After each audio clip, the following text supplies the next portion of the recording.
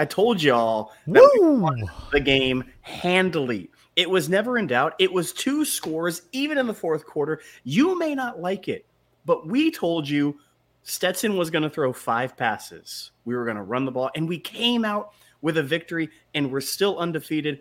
And guess what?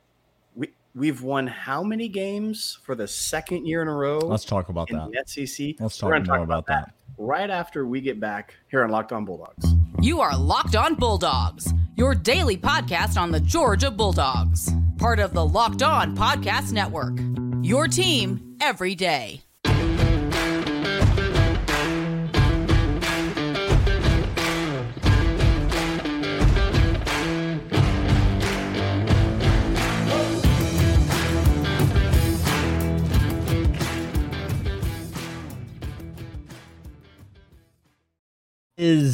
It is yet another Victory Saturday night episode, another recording in the W column for the Georgia Bulldogs. Listen, thanks to LinkedIn, by the way, for sponsoring this episode. We love LinkedIn, and I'm sure you do as well.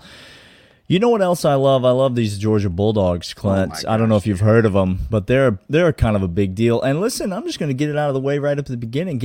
If you're here for what you anticipate to be a little negative talk from this guy right here, a little, I'm not satisfied with this. Ooh, Georgia let me down in this area. If you're here for that, you might as well just matriculate on somewhere else because you stop right now. He ain't coming here today, Clint. Did you take a shovel to the back of his head, Daniel? Because that's the Daniel I know. He did. Okay. He did. We need to talk about some things, Clint. We're going to talk about this Georgia-Kentucky game. Sure. But first, we need to talk about something bigger. Can I frame this really quick? I want to basically lob some things up to you, dude.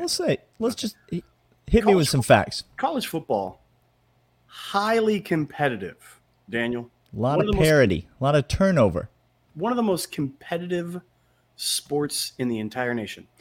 2, the SEC is the cream of the crop as it pertains to one of the most competitive athletic things in all of America. Yep. The best. That's the best league there is. Okay. 3. Okay, say more. SEC schools would run through Big 12, Big 10, Pac-12, ACC schools. And regularly do when they play. And 4. Say. Kirby Smart and Georgia Bulldogs have gone undefeated Here we go. 2 years in a row in the greatest conference of the greatest sport in America. The dynasty is right here. It's here. In Athens, y'all. This is the dynasty. This is the standard. Locked On Bama podcast. Why don't you come on here and talk to us about the standard in the SEC? I got a draft of a tweet that has Luke Robinson in there. I'm coming for you, Luke. You laughed at me when I said we're the standard. We're the dynasty. Yes, sir. We're the standard. Yes, sir. We are the immovable object in college football. Clint, it has been 742 days since Georgia has lost an SEC regular season game. Seems significant. 742 days. We don't have another SEC regular season game for another 301 days from now, which means when we play South Carolina on September 16th of 2023, it will have been 1,043 days since Georgia has lost. Okay. Spoiler alert, we ain't losing that one either.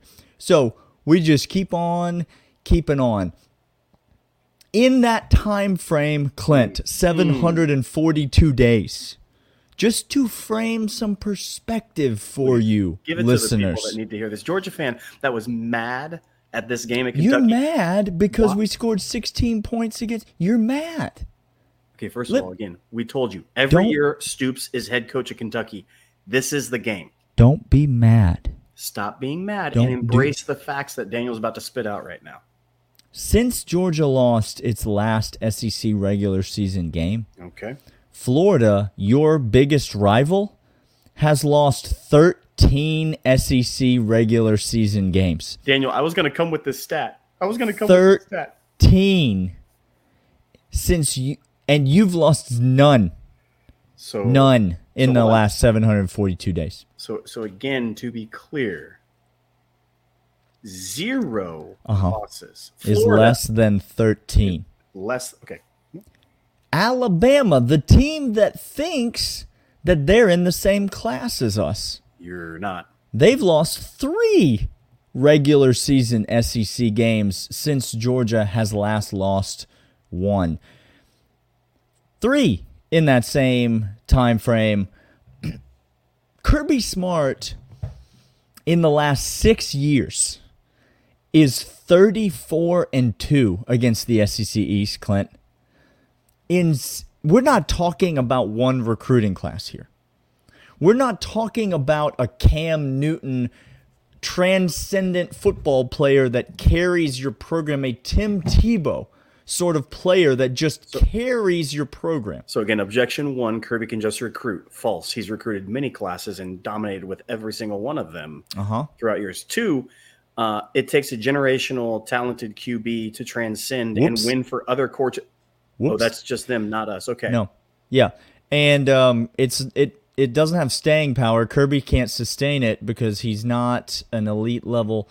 6 years, 34-2 against the most important games on Georgia's schedule every single year. We're not going anywhere.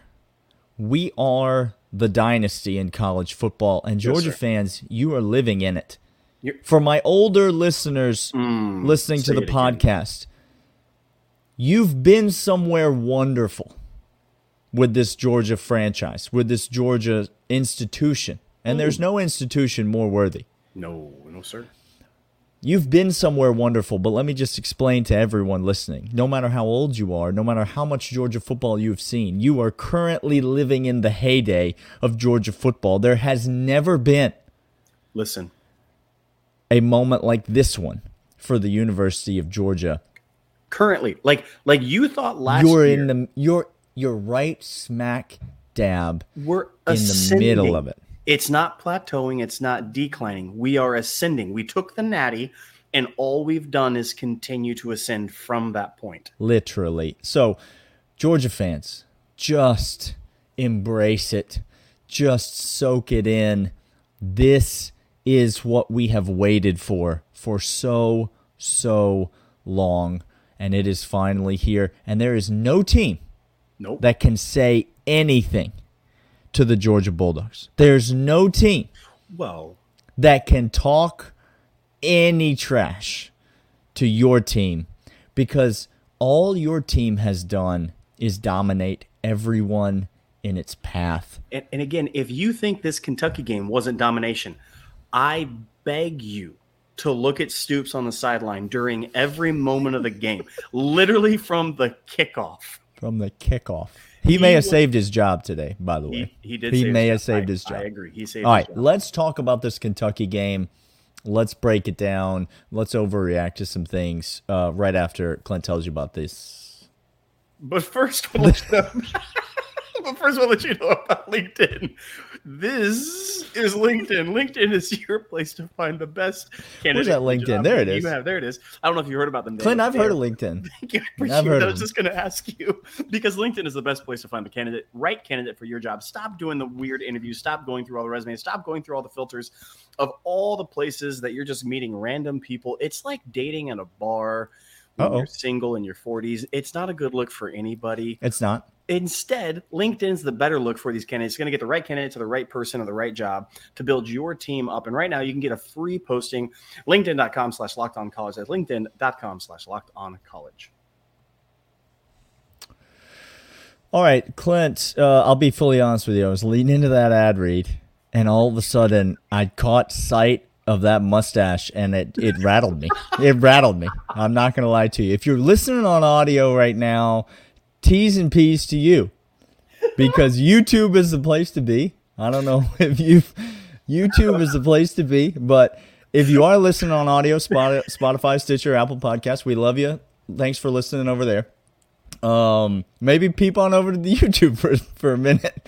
Okay, let's talk about this. let's talk about this Kentucky game. Yes. Because I thought there were a lot of positives in this game to take away from. So I actually only have one thing that I think Georgia still needs to clean up coming out of this game. Okay. And it's not the thing that maybe some of y'all are thinking that it is, but let's start with the positives, Clint. Okay, let's do it. The run game looked way better today. And you could tell it was a point of emphasis. You could tell that Todd Monken was doing a little bit of what we talked about. He was trying to tune this offense up. He was trying to get things up and running. He does not view this game as a practice game, so to speak, but he does view it as an opportunity, this game and the Georgia Tech game next week, as opportunities to get things where they need to be for the 3 most important games of Georgia's season, which are coming up in December and early January. So you saw the run game get back on track. You saw the offensive line, I thought, play admirably. But, Clint, I want to talk about these backs. I want to talk about these running backs because to a man, they are running hard. And I think earlier in the season, you were ready to say that Branson Robinson was maybe RB3 on this team. But Kendall Milton really showed us something today. Look, I'm going to let you brag about – this is the positive segment. I'm going to let you brag about Kendall Milton because I'm still mad about – again, the thing that made me very upset about Zeus last year was his lack of vision. I never doubted his running ability or his contact. I always doubted his vision. And if he went – Kendall, if you went right off of Jalen, it's a touchdown. If you went – That's correct. Okay. So but to your point, they ran hard. He was running hard. He was hitting contact and falling forward. Kenny Mack looks like – this is possible. He looks like a stud. I don't know how this is possible. Somebody scientific explain to me density versus mass a little bit more because the man plays like he has a sledgehammer of 300 pounds in his shoulder pads. Don't waste your time trying to explain physics to my man over there. If you were typing out a tweet as he was talking, just let me delete that. Just delete that. That ain't going anywhere. Okay. What you reading for? But he weighs, I don't know what they have him listed at. That man plays above his weight in a lot of ways. Well, it's because he's got speed and he doesn't just use his speed to be elusive, which he is very elusive. He uses his speed to be powerful as well because he'll run right into you. My hot take is this, Daniel, and I don't know what you're going to say about this, and I don't know what listener you're going to say about this. We had prior years, Kirby had one great back and a couple of other guys behind him after Chubb and Gurley. After Sony and everybody went. But here's what I want to say. I think he's better than DeAndre Swift. I'm not trying to be. I honestly think he is better than Swift. I kind of agree with you. Total package. Yes, total package of what he brings. I think Swift is still probably a better runner than him. But I think total package, I don't disagree with you. And it's what's been so frustrating with this running game not being able to always find it this year. I don't necessarily disagree with you on that take whatsoever. I thought the perimeter blocking in this game was good. I loved a lot of what I saw out of this Georgia team. Clint quit the podcast. Oh, he's back. Nope, he quit the podcast for just a second, but now he's back. I loved a lot of what I saw out of this Georgia team. What was the main positive takeaway, Clint, that you came away from Saturday with? Here's what I came away with, and you're not going to like this, Georgia fan, because a lot of you I saw tweeting just how deplorable our defense was getting gashed on large pass plays. There was 3 of them of note that went for 40 or plus. Okay, Daniel, I ask you. Yep. Can you explain to me the main goal of footballing? How do you win a game again? You score more points than the other team. Okay, you score more points. So if I'm breaking that down into there's the meta. If I'm going level 2, stopping them from scoring points. Well, that would be one thing. That would be good, would it not? That's what the defense's goal, I think, is. And scoring more points on offense than we give up on. Okay, the defense gave up 1 TUD. Yep. The whole game. Yep. With some very, very, very limited offensive play calling that we said was going to happen, and Todd was clearly trying to tune him up. Let me just, if I may interject, because I think that's the thing that people assume that I'm going to come on here and say the one thing Georgia's got to clean up is the back end of the secondary, because we got hit over the top and we got, Will Levis, and, he threw the ball downfield against us. And that did happen. But there's no way that you've been watching Georgia football all year if you think the back end of this defense needs to get cleaned up. There's just no way you've been paying any attention. That's why it doesn't give me a pause for concern, Clint. That's why it's not because this was a circumstance, a time, place, circumstance type of a situation. This is not a systemic issue for this Georgia defense. This is not something that we have struggled with on an ongoing basis. If you recall, the last team to really hit us for big plays over the top was South Carolina. They hit us for some big plays over the top. Yep.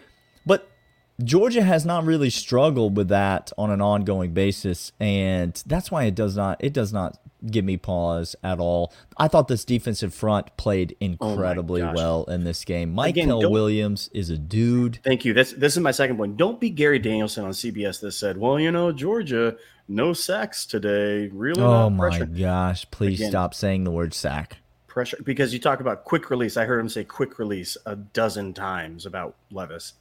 Also, we did have a sack, and it got called back for a hands to the face. That's right. It was how they. And then right when Gary said that, Bullard came up with a sack. So that's how it happened. Javon Bullard, Kamari Lassiter. Here, you're hitting the three guys I wanted to talk about. The three guys. Lassiter's a dude, and if you, I tweeted out. Keely Ringo has not played well. He makes insane plays every once in a while. They went right at him first series of the game. And he got burned. And then he came back and Keely Ringo to fool later on in the first half. That's what you're getting from Keely Ringo this year. You're getting a hot and cold situation. You're not getting that from Kamar. You're not getting that from three. Lassiter is a dude that loves to bang. Talk about another dude. Kenny McIntosh and Lassiter might be having the same gym routine because they playing 50, 60 pounds above their weight. They are punching up in class and still with it. And then lastly, Michael Williams is going to be, when all is said and done, one of the best edge rushers in Georgia history because he is a true freshman in the SEC, and he is wrecking fools like Jalen Carter did a couple of years ago. I promise you. Once he gets the staying power and he's going to be on the field for all these snaps.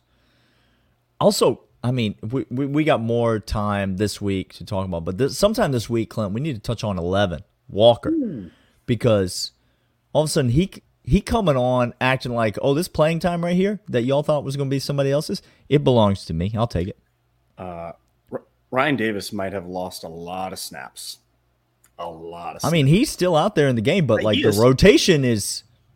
It's shrinking. It's shrinking, yeah. There's a lot of guys that do women know about... Never mind. What? Nothing. Okay. All right. Well, let's segue out of whatever that was. Good Lord, the segues into the ad reads today, Clint. All timers. Right after this.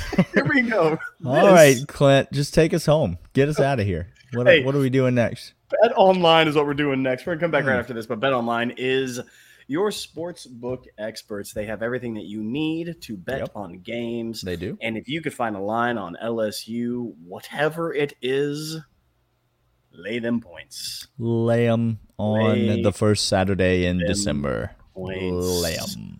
Bet Online is your sportsbook experts, the official sportsbook of Locked On Bulldogs, as well as Locked On Podcasts everywhere. Your team every day. They have over-unders, season win totals that I'm about to cash, that large, hefty deposit. They gave us a 10.5 for Georgia. They let us bet the over on 10.5. It cashed today, by the way. Congratulations to you. I said, you sure about you sure? Congratulations to you and all of us because that 10.5 just cashed. Bet Online, your sportsbook experts. All right, Clint, I want your take on this because I'm not going negative town here. This is a win that Georgia should savor. They should relish it. I mean, we're looking at a Saturday, which we're still in the middle of the day here. We've not watched the evening slate of games, but we're looking at a Saturday where Ohio State struggles, Michigan struggles, TCU struggles. A lot of weird things have been happening so far this Saturday. Georgia goes on the road. They get a win. The game was never in doubt. There was never a moment when Kentucky had the ball down by one score. Never. At a significant moment in this game. There was never a time when you had to be nervous, Georgia fans. And by doing it, they have another perfect SEC slate. Again, there's so much to like about this team. So I'm not going negative, Town. Okay. But I do want to bring up what I do think is the one glaring thing that this Georgia team has got to figure out as it moves forward and faces stiffer competition. And that is the Kirby Death March. Clint, we've got to talk about it. By the way, I'll say it again. Put some love to your boy's way on that. Now listen, we've been that's what I was going to say. We have been the main proponents of the Kirby Death March trademark. Sure. Kirby loves this. He loves to put his foot on somebody's throat and just choke the life out of them as he moves the ball down the field. Dejan Edwards has been famous for it. We've seen it. We've seen it a lot over the last 6 years. But Clint, consistently. This is now the third week in a row I'm bringing this up. This is why the deep secondary doesn't give me any problem, because that's not something we consider. You go back to the Tennessee game. You go back to the Mississippi State game. You go back to the Kentucky game today. You go back to several different points during the season. Georgia needs a first down. Correct. They need to get a first down to bleed the clock to win the game. And what do?